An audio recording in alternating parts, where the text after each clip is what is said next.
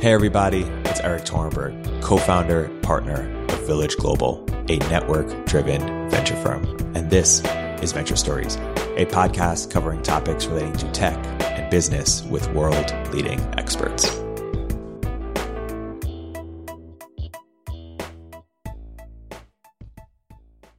Hey everybody, welcome to another episode of Venture Stories by Village Global. I'm here today with a very special guest, friend of the firm, Pete Kazanji, founder and CEO of Atrium. Pete, welcome to the podcast. Hey, great to be here. So Pete, we're going to get into sales, we're going to go to market, but by way of introduction, why don't you sort of trace your path that enabled you to become so knowledgeable about these topics? Yeah, so I'm kind of an accidental sales leader. My background is actually in product management and product marketing. My first job in tech was at VMware. I worked in product management and product marketing for VMware Fusion, VMware Workstation, VMware Infrastructure, et cetera. And then eventually started my own recruiting software company called TalentBin, which is kind of like LinkedIn Recruiter for the whole internet. It's a recruiting automation and search company, eventually acquired by Monster Worldwide in 2014. But at TalentBin, I really went from being an initial kind of like business founder to first sales rep, then sales manager, then sales leader, really trying to like figure out how to do go to market and how to do sales. Because if we didn't, the company was going to die. Company was bought by Monster. And then after that, kind of my sales, my sales chops really kind of grew there. I ended up writing a book on sales for founders, or ended up writing a book on startup sales for founders called Founding Sales. It's essentially the book I wish I had when I was trying to figure things out at TalentBin. I run the nation's largest sales operations and sales leadership community. It's called Modern Sales. And my current software company, a sales performance analysis software company called Atrium. I also do a little bit of angel investing in, unsurprisingly, SaaS, MarTech, sales tech, et cetera, on the side. Yeah. And so there's a bunch of topics I want to get into. First, let's spend a couple minutes talking about the talent space and then the sales tech space, putting on your investor perspective. So having built a talent bin and evaluated a ton of companies in the talent recruiting space, how have you sort of made sense of what's the opportunity in the space? Why is LinkedIn been sort of like the only major, decacorn in the space? Glassdoor was unicorn, but how have you sort of made sense of what's happened in the talent space up till now? And do you think that in the next 5 years things will change? Are you optimistic, or do you sort of say, hey, that space is hard to have really big outcomes? Oh man, you're making me have to pretend that I have a recent thesis on this. So I think the talent space, to quote my friend John Bishke, who's the CEO of Entelo, I feel that the talent space is kind of where the sales and marketing tech space was about 10 to 15 years ago. And specifically, what I mean by that is that what you haven't yet seen is a specialization of tooling for specific use cases. So if you look at sales tech or MarTech, what you've got is a bunch of various point solutions, each of which is extremely valuable. As an example, look at the sales tech space like Outreach and SalesLoft for sales engagement, Chorus and Gong for call recording, and voice ops. Yeah, and voice ops. It's a portfolio company. Yes. Oh, pardon me. But they're all great. Yeah, exactly. Yeah, but like essentially what you get is these categories that grow over time. And really kind of the key of them is that by virtue of having a shared database of customer state, in this case, the kind of the monopolist there is Salesforce. But of course, Microsoft Dynamics and other folks as well. It enables those various use cases. You don't really have that yet in talent, kind of and so this is why you kind of see ATSs, like applicant tracking systems, turn into these like big monolithic beasts that have kind of like everything associated with them. Now, the good news is that the newer school companies there, like the Greenhouses and the Levers, are more API driven. So they're like, hey, we're going to be this core thing. We're going to allow other people to like tie into us and handle these various use cases. On the HRIS side, Sapling is a good example of that as well. But it's like pretty early, right? So if you think about all the folks that hang off of a CDP or hang off of CRM, that's a lot. Whereas that's not quite there yet in HR tech and both on the HR side and also the recruiting side. But I think it's getting there. One of the questions I was going to ask is, you wrote the Founding Sales book in 2015? Yeah. So Geez, I mean, it hasn't shipped quite yet. I think this is the kind of a definitional like quibble. Like we don't actually have a hard copy of it yet, but it's been online as like a Google Doc that gets shared around since 2014 as I was writing it in progress. And now it has its own website at foundingsales.com since like, end of 2019. But yeah, like along that arc. Yeah. And I guess I'm curious if you wrote that book today, what would be different? Another version of that question is, were you excited in sales tech? Have there been things that have, changed the field in some way or have the potential to do so? I think that the additional sales tech, whether it's sales engagement software, conversational intelligence, or, CPQ software or whatever, really what this it's like optimization, at the frontier of selling. And really the biggest challenge, at least for startups and founders, is not around technology adoption. It's around just like very basic things like, am I comfortable talking to people I don't know? Yeah. Right? Like those are the major failure modes when you talk to founders. The major failure modes are not technology driven. The major failure modes are more just acumen and understanding driven. All those technologies are super fantastic and driving, my software company is a great example of this. Is like, advanced analytics that does kind of sales analysis of your reps for you. This drives performance of larger sales organizations, but at least as far as startups are concerned, most of it just kind of comes down to the like early blocking and tackling. Totally. And so one of the principles I took from founding sales is this idea of when you're starting a company and it's just you need to make sure that you do all the sales yourself, that you know how to do it well. And then a mistake that some people make is they try to, once they do that, they maybe scale too quickly or hire too many reps too quickly. And the idea that you need to hire maybe one, maybe two, people to do it for you. You need to train them. And once they can do it super well or as well as you, that's when you scale. What would you edit to that characterization of? Yeah, I think that was a very good Cliff's Notes there for sure. You should still go to foundingsales.com and read the book. And the segue is let's talk about some other principles from the book, other takeaways that founders should. No, but I think you nailed it. And I think really the biggest nut there is that early on it is the responsibility of the founder to prove at least the beginnings of the initial sales motion. And the reason why that's really important is because it's a natural extension of the writings that Eric Ries and Steve Blank have done around customer development flows into early sales. So what you're doing when you're doing your customer interviews, when you're doing your customer development, you're learning about the market. You have this subject matter expertise in the market and how your offering solves the pains associated therewith that nobody really else has. And so if you're doing that and then you're trying to toss it over the wall to some poor account executive with a great plaid shirt like the one that I'm wearing right now, you're really missing out on both feedback loops that will inform your product.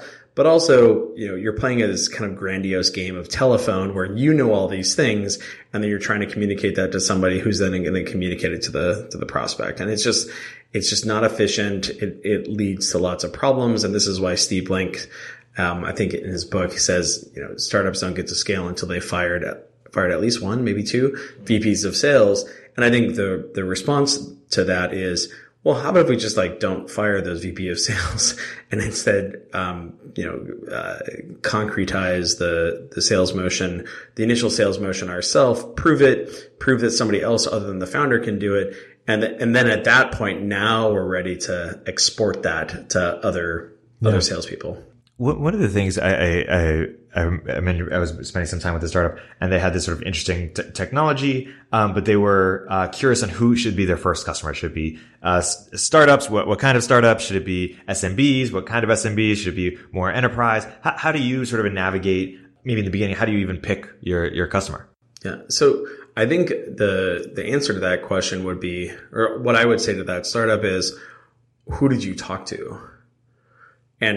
And so I think that this is one of the things that we run into as an industry full of people who get really excited about technologies. Don't get me wrong. I get excited about like cool new shit. But the important thing is like, we don't want to have a bunch of hammers running around looking for nails. Instead, what we want to understand is like, hey, what is your problem right here? Oh, I need, to hang this picture. Oh, okay. Well, maybe the right solution for that is not a hammer with a nail, but instead a, command strip or whatever the hell, that would be. So I think that my feedback to them would be, okay, how does this technology, what is the business pain that this technology resolves? And for whom is that business pain the greatest? So like Paul Graham had this tweet yesterday, and I thought it was good, where he said, hey, if your startup is responsible, if your startup relies on large companies, in order to making a decision in order to access users, be careful about that, because large companies will, or he said, the default will be that you will run out of money while waiting for the large company to make a decision. And he's actually not wrong. Because like large companies don't like to make decisions, and there's lots of stakeholders and so on and so forth. And the interesting thing though is that large companies oftentimes have really big problems that only large companies have that are extraordinarily valuable. Yeah. And so sometimes, like if you're solving a problem that only really large companies have, that's okay. Just be aware of that and be capitalized for that.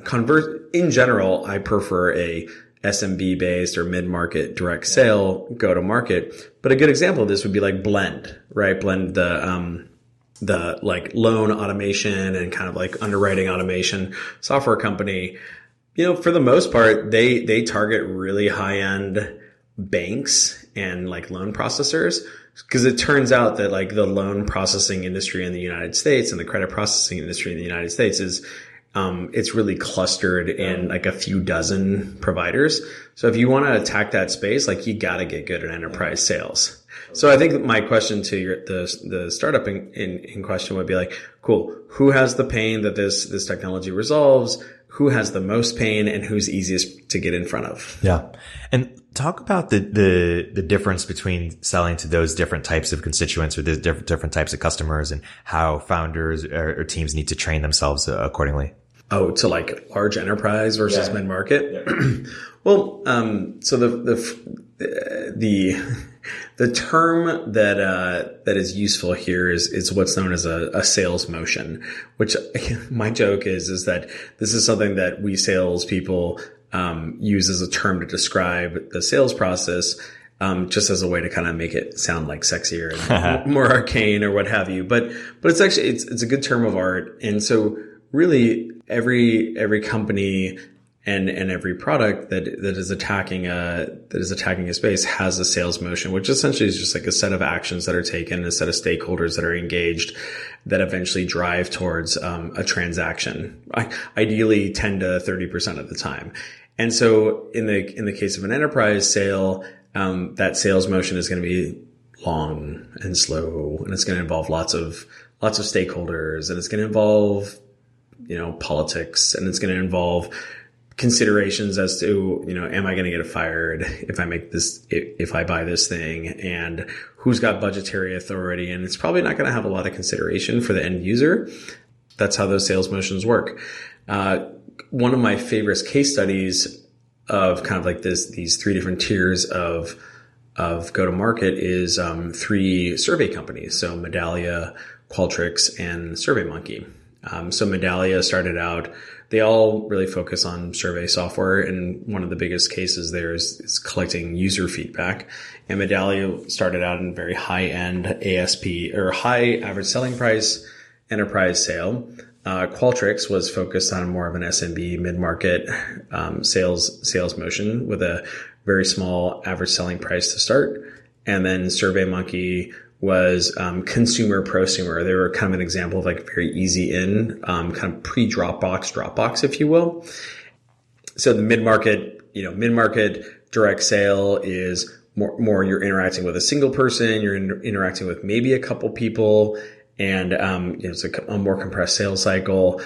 And then of course there's the prosumer SMB one where you're interacting with just like one person, and it's almost just kind of like a consumer sale where, hey, does this solve your problem? Okay, cool. You want to buy? Right.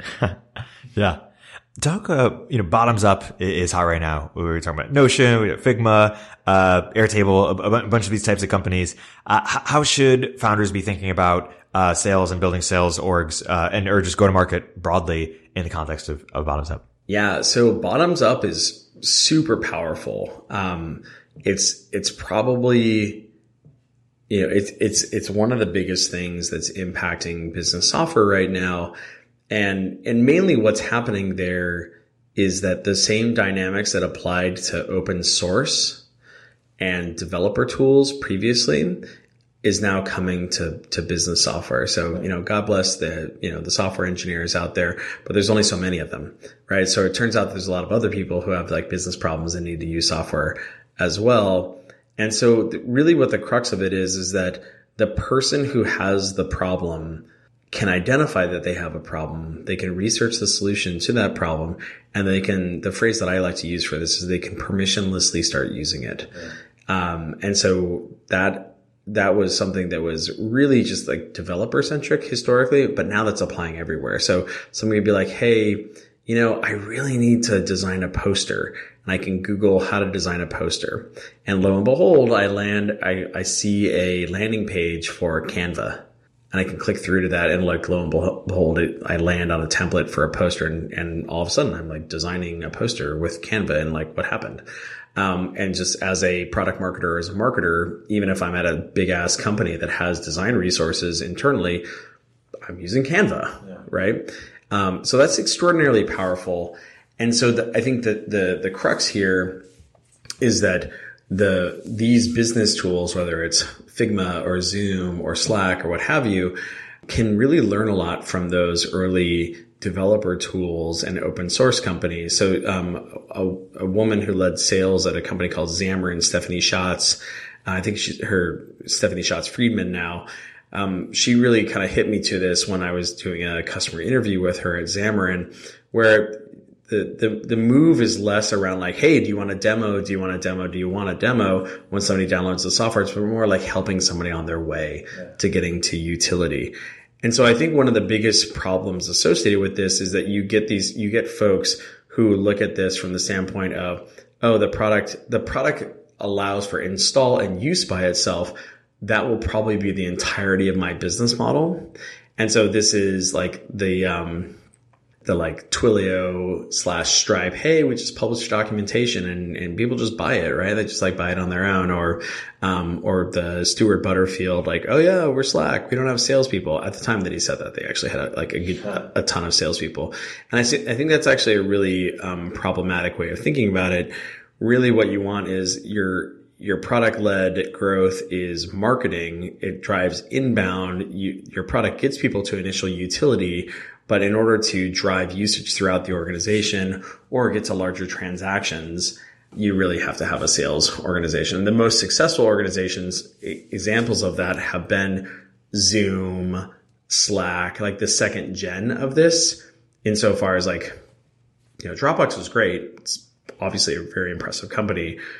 They didn't heavily invest in an enterprise sales or direct sales organization at quite the same scale as, say, like a Box. Yeah. And so I think that like the Zooms and the Slacks and the second gen of those folks have like learned from those lessons. And so they should all like send a fruit basket to Dropbox, or like Yesware, some of these organizations that maybe had really cool inbound lead gen funnels, but didn't maybe capitalize on them the way that probably should have, because we've all learned from it. Yeah. Talk about pipe hitting and what's so important or interesting about that. I don't know about how like interesting it is necessarily, but there are some organizations or there are some businesses where, there are some business pains where the only way you're going to be able to get in front of the buyer is a direct sale, like getting, outbound, knocking down the door, et cetera, et cetera. And I think that with the rise of product led, that's maybe, degrading a little bit there, but I still think that it is an important skill if that is something that your organization, if that is a business pain that or if that is a market that your organization is going after. So an example of this would be, MemSQL, right? They make amazing in-memory database software that they sell to like large organizations that run their own data centers. So it turns out it very much requires an outbound, sale where you're getting in front of these very high end, IT professionals. And the good news is that when they make a transaction, it's like a $500,000 transaction.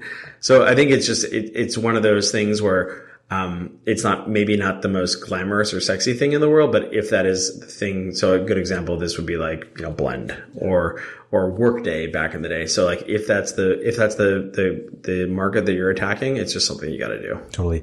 And let's talk about building a sales org a little bit. Like once the founders got it, once they've trained a couple people to do it well, what are the mistakes you see founders typically make? Maybe it's related to onboarding, maybe it's related to something else that they make as they try to scale.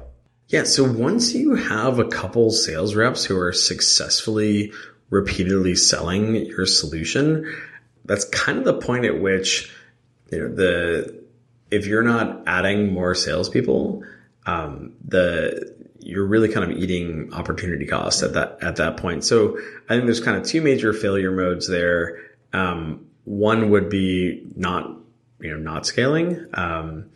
And in that regard, kind of like, continuing to sell yourself. The other one would be, scaling up too rapidly. And I think there are some pretty good examples of this. Zenefits is obviously the best example of this, where, scaling wildly before you know exactly what the unit economics are. In the case of Zenefits, the biggest problem, of course, was the unit economics of ongoing customer delivery. But there are some organizations where the unit economics of customer acquisition, even if their margins are good, are problematic, where you add a bunch of salespeople who, they sell enough, but they don't sell. Generally speaking, you want to see a 4-to-1 or 5-to-1 ratio of revenue that is being acquired to sales rep compensation associated with that revenue. So the cost of sale. So scaling up a bunch of salespeople who, are selling twice or 3 times as much as their salary is another kind of failure mode there. So I think that those are some initial things to look out for. I think the other kind of major failure mode there would be hiring the wrong first sales leader. And so the two kind of major failure modes that I see there are, one, hiring a sales leader to figure out the sales motion for you, which we kind of addressed already. Like it's on you to figure out that initial sales motion and maybe, and close 10, 20, 30 customers on your own. The second problem there is really just hiring somebody who's just very off pattern. And so normally in an early stage organization, what you're looking for is somebody who has recently been directly managing reps, or is maybe a manager of managers. So managing a sales manager who's managing, say like 6 reps, and managing another SDR manager who's managing 4 SDRs 8 SDRs or what have you. The big failure there is like, hey, I'm going to hire a CRO at a big co. Yeah. Where really the stage that you're at is you need somebody who's going to take your 2 reps and take it to 8. And be very tactical and used to making slides, writing email templates, being on calls versus being in meetings. Yeah. So those are kind of the big, and you see this all the time where, it's super easy to see. We're like, oh my God, that person who was at a public company is going to join that Series A or Series B company. And like, you just know that it's going to be a disaster. And so I won't, name examples here, but it's just a very repeatable kind of failure mode. And so what are the right frameworks for, I guess, a couple things. One is when to hire a CRO, or the sort of different levels within sales. And then 2, what are we looking for in sales reps versus VP of sales versus CRO versus other sort of frameworks? So I think it really kind of is contingent on what stage you're at. So if you're at the point Well, here, let's back it up. If you're at the point where you are selling yourself and you're now want to say, okay, I'm selling this repeatedly myself. Now I need a couple other reps to sell this as well. What you're looking for there is, early stage sellers who ideally are at a company that is, like 3 years ahead of you. So the example that I like to use here is if you were asking about recruiting tech earlier. If you're in the recruiting tech space, so say you're like a company like Top Funnel, right? They do really interesting automated recruiting and sourcing messaging. Well, so like hiring successful reps out of a Lever or a Greenhouse or what have you is probably going to be your right approach there. Hiring somebody who sells Yelp or Yext or some SMB centric media product to come and sell $25,000 marketing automation software, it's going to be a misfit because those Yelp sellers are great at what they do, but what they spend their time doing is having lots of conversations with small business owners. And kind of conversely, in the case where if you're hiring somebody who has a slower sales motion to work on a faster sales motion, so that's not going to be a fit. So look for sales motion fit, look for stage fit. And then if you can have subject matter expertise overlap, so for instance, if you're hiring for a recruiting tech software company, yes, go for like a Lever or a Greenhouse or what have you. If you're in marketing automation, I think you probably see this with a great company, a modern ESP software provider is Iterable. If you look at if you look at their sales reps, it's a lot of like Marketo people, a lot of responses people, what have you. So what you don't want to do is like then jump all the way up to the dinosaur. Say, hey, I have a new recruiting software that I'm selling. I'm going to go hire somebody from Oracle Taleo. It's probably like the worst thing you could possibly do. Yeah. No, that makes sense. And when is the right time for CROs? Sorry, did you just say that? No. Okay. Oh, the right time for a CRO? Well, I mean, titles are funny things, right? And so really the way to think about it is, what is the job to be done? And so if you're early and you have 2 successful sales reps that are repeatedly selling, well, the person that you're hiring is probably a sales manager at Lever or at Greenhouse or at MuleSoft or at Snowflake right now.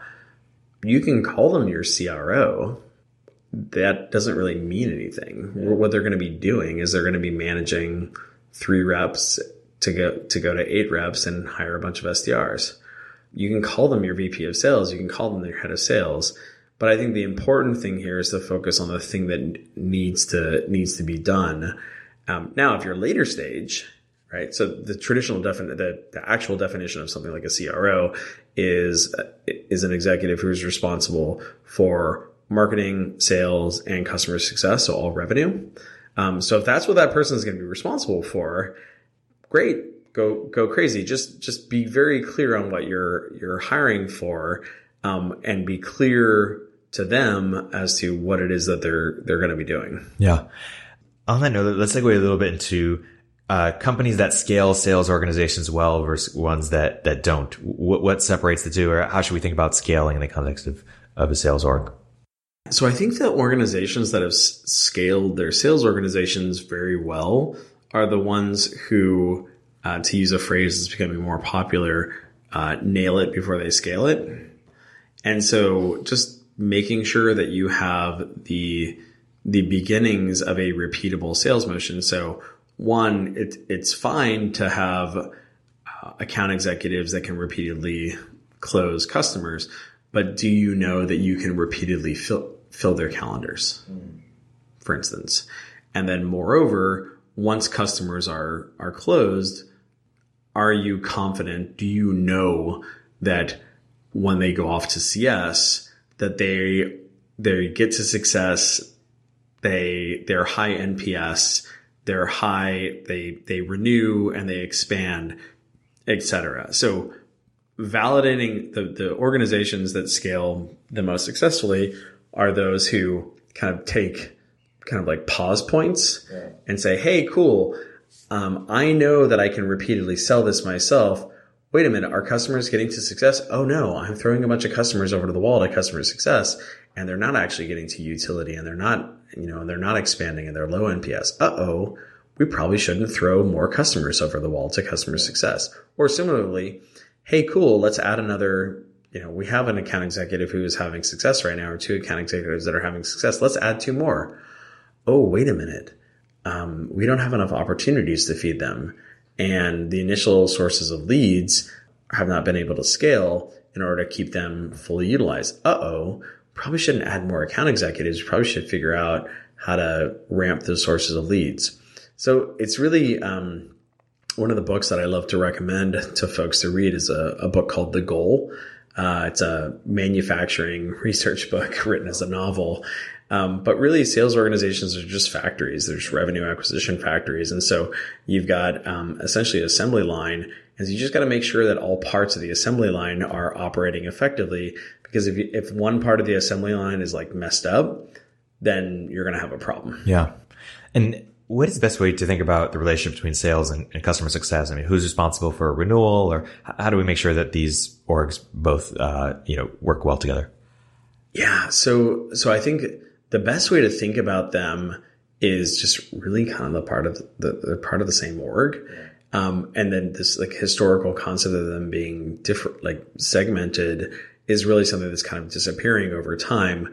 A gentleman named Jocko van der Kooly runs a company called Winning by Designs. They're a go-to-market consulting agency. And so he has some pretty good writings on this around, he calls it like not the funnel, but the bow tie, where what you're doing is you're bringing people down a funnel into a transaction. And then the other side of the expanding bow tie is they get to value, and then they start expanding their usage. So generally what you want is a lot of symbiosis between sales and customer success. So to your question about, okay, well then what is the division of responsibilities between upsell and expansion and renewal and what have you? Well, first off, a hallmark of a modern sales organization is specialization and kind of like division of labor. And so the reason why we've been able to do that a la an assembly line is because of like modern CRMs, where we can say, oh, okay, cool. An SDR creates an opportunity. They hand it off to the account executive. The account executive works on it. They closes the deal, hands it off to customer success. So taking advantage of specialization and division of labor is actually very powerful. The thing is, you just have to make sure that it's very clear who owns what and where the handoffs are. And so in terms of what are the best ways of splitting up responsibilities between AEs and CS, generally speaking, what I find is that account executives owning the initial transaction, obviously, and then at least for the first some amount of time, maybe it's a quarter, maybe it's a year, being responsible for upsells, because usually what the account executive understands is where the other opportunities for commercial transaction are in the organization, but that the customer success is responsible for success and also renewals, mainly because what you want is you want your account executives continuing to hunt and go after new business. So that's like usually a design pattern that I see. That being said, if you have a larger, slower sales motion where the upsell isn't going to happen until year 2 or year 3, then sometimes keeping that relationship with the account executive makes sense. You just have to make sure that their quota expands over time to take into consideration that they have all these existing customers like in their backpack, if you will. So they just can't eat out on their previous customers. Totally. How about how sales interfaces with sort of the rest of go-to-market? Perhaps let's focus on product market a little bit. Maybe you can talk a bit about product marketing. Maybe you can talk a little bit about pricing and how founders should be thinking about what are the right frameworks to think about pricing? Yeah, I mean, wow, pricing's a tough one.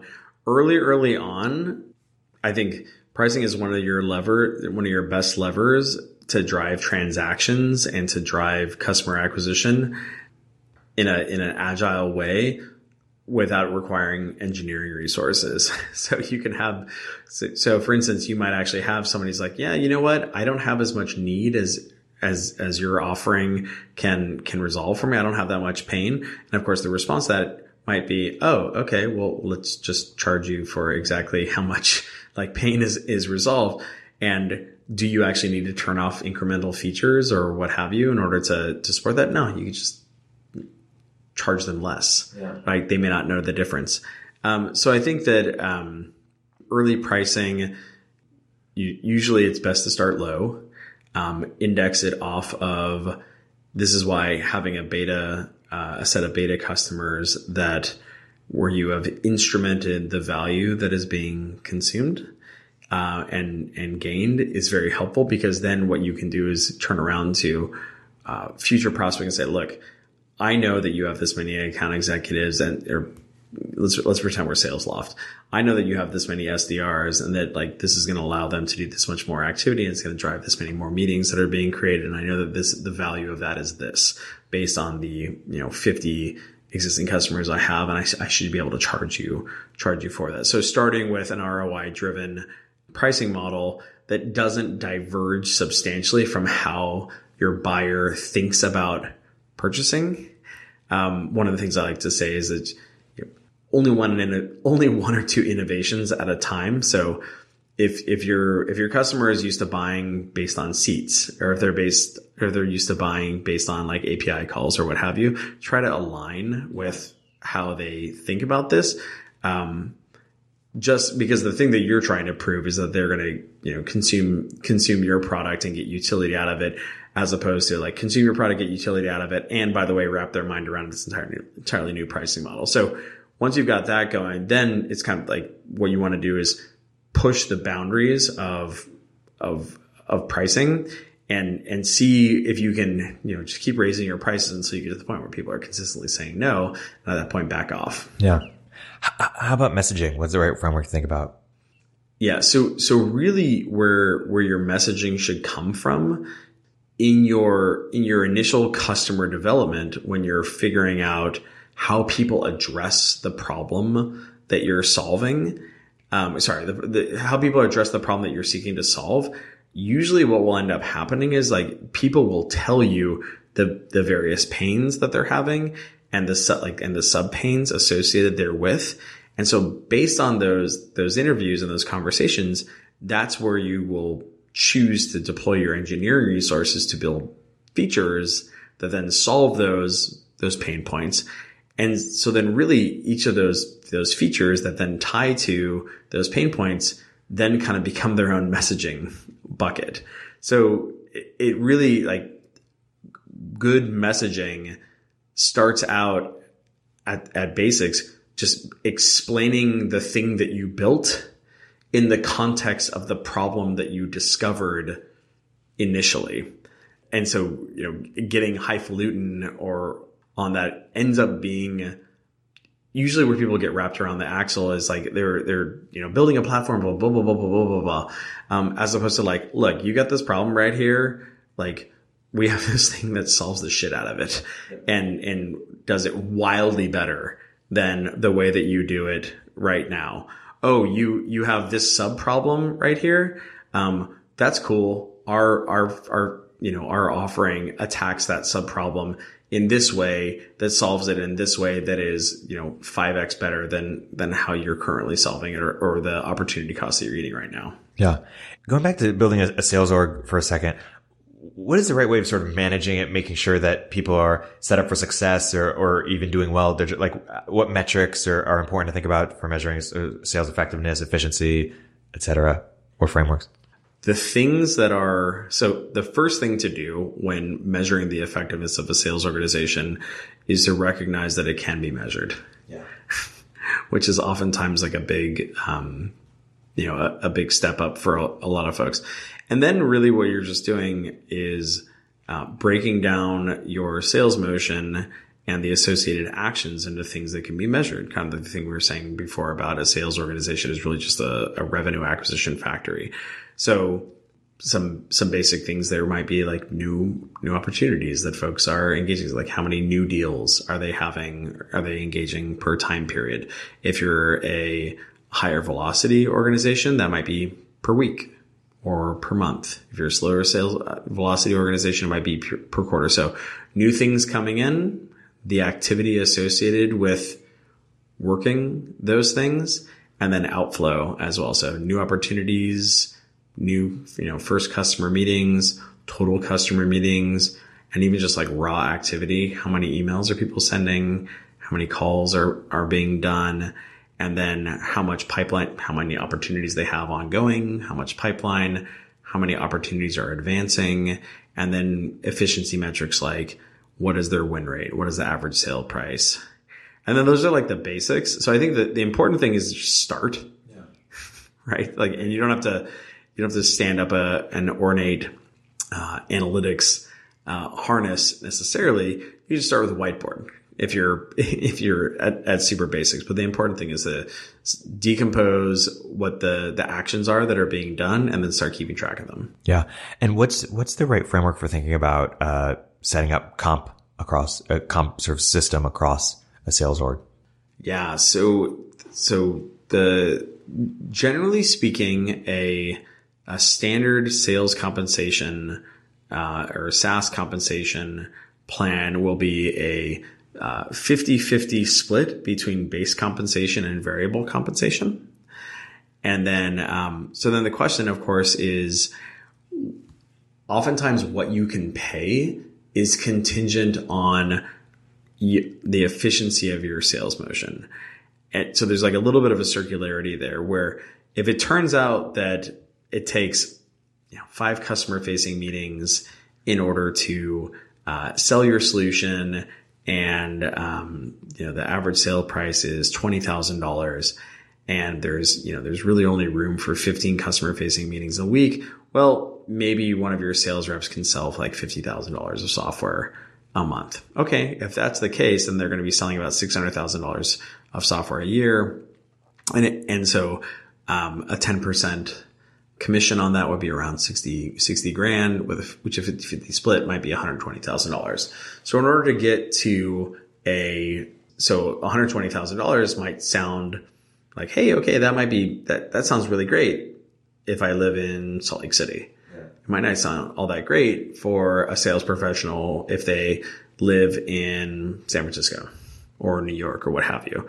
So then the question might be like, okay, well, who can you get for that amount of money? And where? So I think the important thing, like compensation, at least economically sustainable compensation for your company, kind of descends from how revenue intense your product can be in the existing market. And so in general, what you're going to be seeing is sales reps expecting a 50-50 split with 10% commission. And so if you're in a market where in order for somebody to sustain themselves and pay for their housing and pay for their food and save, like a mid-market sales rep has to cost $160,000, that might not be economically viable. So this is why you see lower ASP software, lower ASP providers like Yelp moving their sales organizations to Phoenix or Denver or Chicago or what have you. Even higher ASP companies. So like a company like Iterable has account executives here in San Francisco, but they also have a sales organization in Denver as well. Yeah. As we're building out this organization, how do we make sure that we do referral based hiring well? Like what separates the orgs from who do it well from those who don't? The organizations that do referral recruiting well do it super intentionally, right? Where they sit people down, they go through their networks, the same way that organizations that do referral prospecting do the same sort of thing. Like there are software that are very helpful. Like there's a company called Teamable that allows organizations to gang together all their networks and recruit out of them. But it really requires somebody to say like, hey, you know what we're going to do? We're going to be very proactive in sitting down with Eric and saying, hey, wonderful, Eric, you've been at the organization about a month.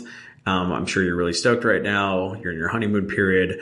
Let's identify a bunch of people out of your LinkedIn network or your Facebook network that would be great SDR candidates or great AE candidates. And let's fill a spreadsheet with them. And then I'm going to reach out to them. Yeah, totally. And so we're hiring the people. How do we set them up for success in terms of creating an onboarding process that gets the most out of them? What do the great orgs who do that well do? the orgs that do a good job of onboarding, so first are intentional about it and delineate a curriculum for it. So, hey, this is what week 1 is going to look like. This is what week 2 is going to look like. This is what week 3 is going to look like. This is what week 4 is going to look like. Might employ Rap2Fem for some freestyle rap training. Right, exactly. Obviously. That'd be very important in week 1 and 2. So having a curriculum, being thoughtful about it, having materials associated therewith, actually compelling that the new hires do it, that you're authenticating that they're doing it, that you have exit criteria associated with them being pitch certified or them being demo certified or what have you. So a lot of organizations, the failures that organizations will have is they'll say, hey, I want you to get to success. And then you say, okay, well, what does success look like? Well, it looks like a demo that looks like this. It looks like a slide presentation that looks like this. It looks like objection handling that looks like this. Oh, okay, cool. Do you have that demo scripted out? Oh, you don't? Okay, well, then how the hell is a new rep going to learn the demo if you haven't bulleted it out in a Google Doc, right? Oh, you actually don't have a slide deck? Oh, okay. So I think the first thing is systematizing what does work and collateralizing it. Then the next thing is that actually compelling people to do it. It's just like a playbook. I mean, you're a Michigan guy, right? Yeah. So like, the Jim Harbaugh or, I'm actually from Jersey, too. So like, any football team is going to have their playbook. It's not like in the air. It's written down. Yeah. It's laminated. And so having that systematized and then drilling people on the execution thereof is the thing that differentiates organizations that have new folks that get to success quickly versus folks that flounder and maybe don't have success. Yeah. Is there anything you think we didn't cover or that you're like, oh, it'd be cool to leave the founder, but any topic that we didn't get to? No, I think that there's lots of really great resources out there for people to learn about go to market. And so for different stages. So if you're just starting out, a really great resource is my book. It's at foundingsales.com. The whole text of the book is there. You don't have to buy it. It's just available. It's like open sourced. That's really the basics. Other resources for just, getting rad at sales would be, there's a book called Cracking the Sales Management Code by Jason Jordan. It's really fantastic. There's another book there's a couple books on sales development excellence. One is the Sales Development Playbook. It's written by Trish Bertuzzi. Another one is called Leading Sales Development. It's by Jeremy Donovan and Elia Homason. Those are all really fantastic resources for people who are trying to figure out, after you've figured out your initial sales motion, which is what Founding Sales is all about. These are ones that are for systematizing your go-to-market and managing your sales organization. Yeah. For people who want to go deeper, where else can you point them in terms of just finding more about you and Atrium and following you? Yeah. So, if you want to learn more, go to foundingsales.com. That's where my book on startup sales lives. If you run a sales organization of greater than 10 SDRs plus AEs, go to atriumhq.com. We make amazing sales performance analysis software that does the analysis for you. And if you're a sales leader, a sales operations person, we run the nation's largest sales operations and leadership community for high growth startups. It's called Modern Sales, and you can find that at modernsaleshq.com. Awesome. My guest today has been Pete Gazanji. Pete, thank you for dropping some knowledge today with our audience. My pleasure. You really put me through the paces, dude.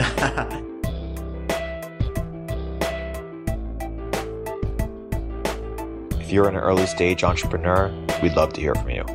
Check us out at villageglobal.vc.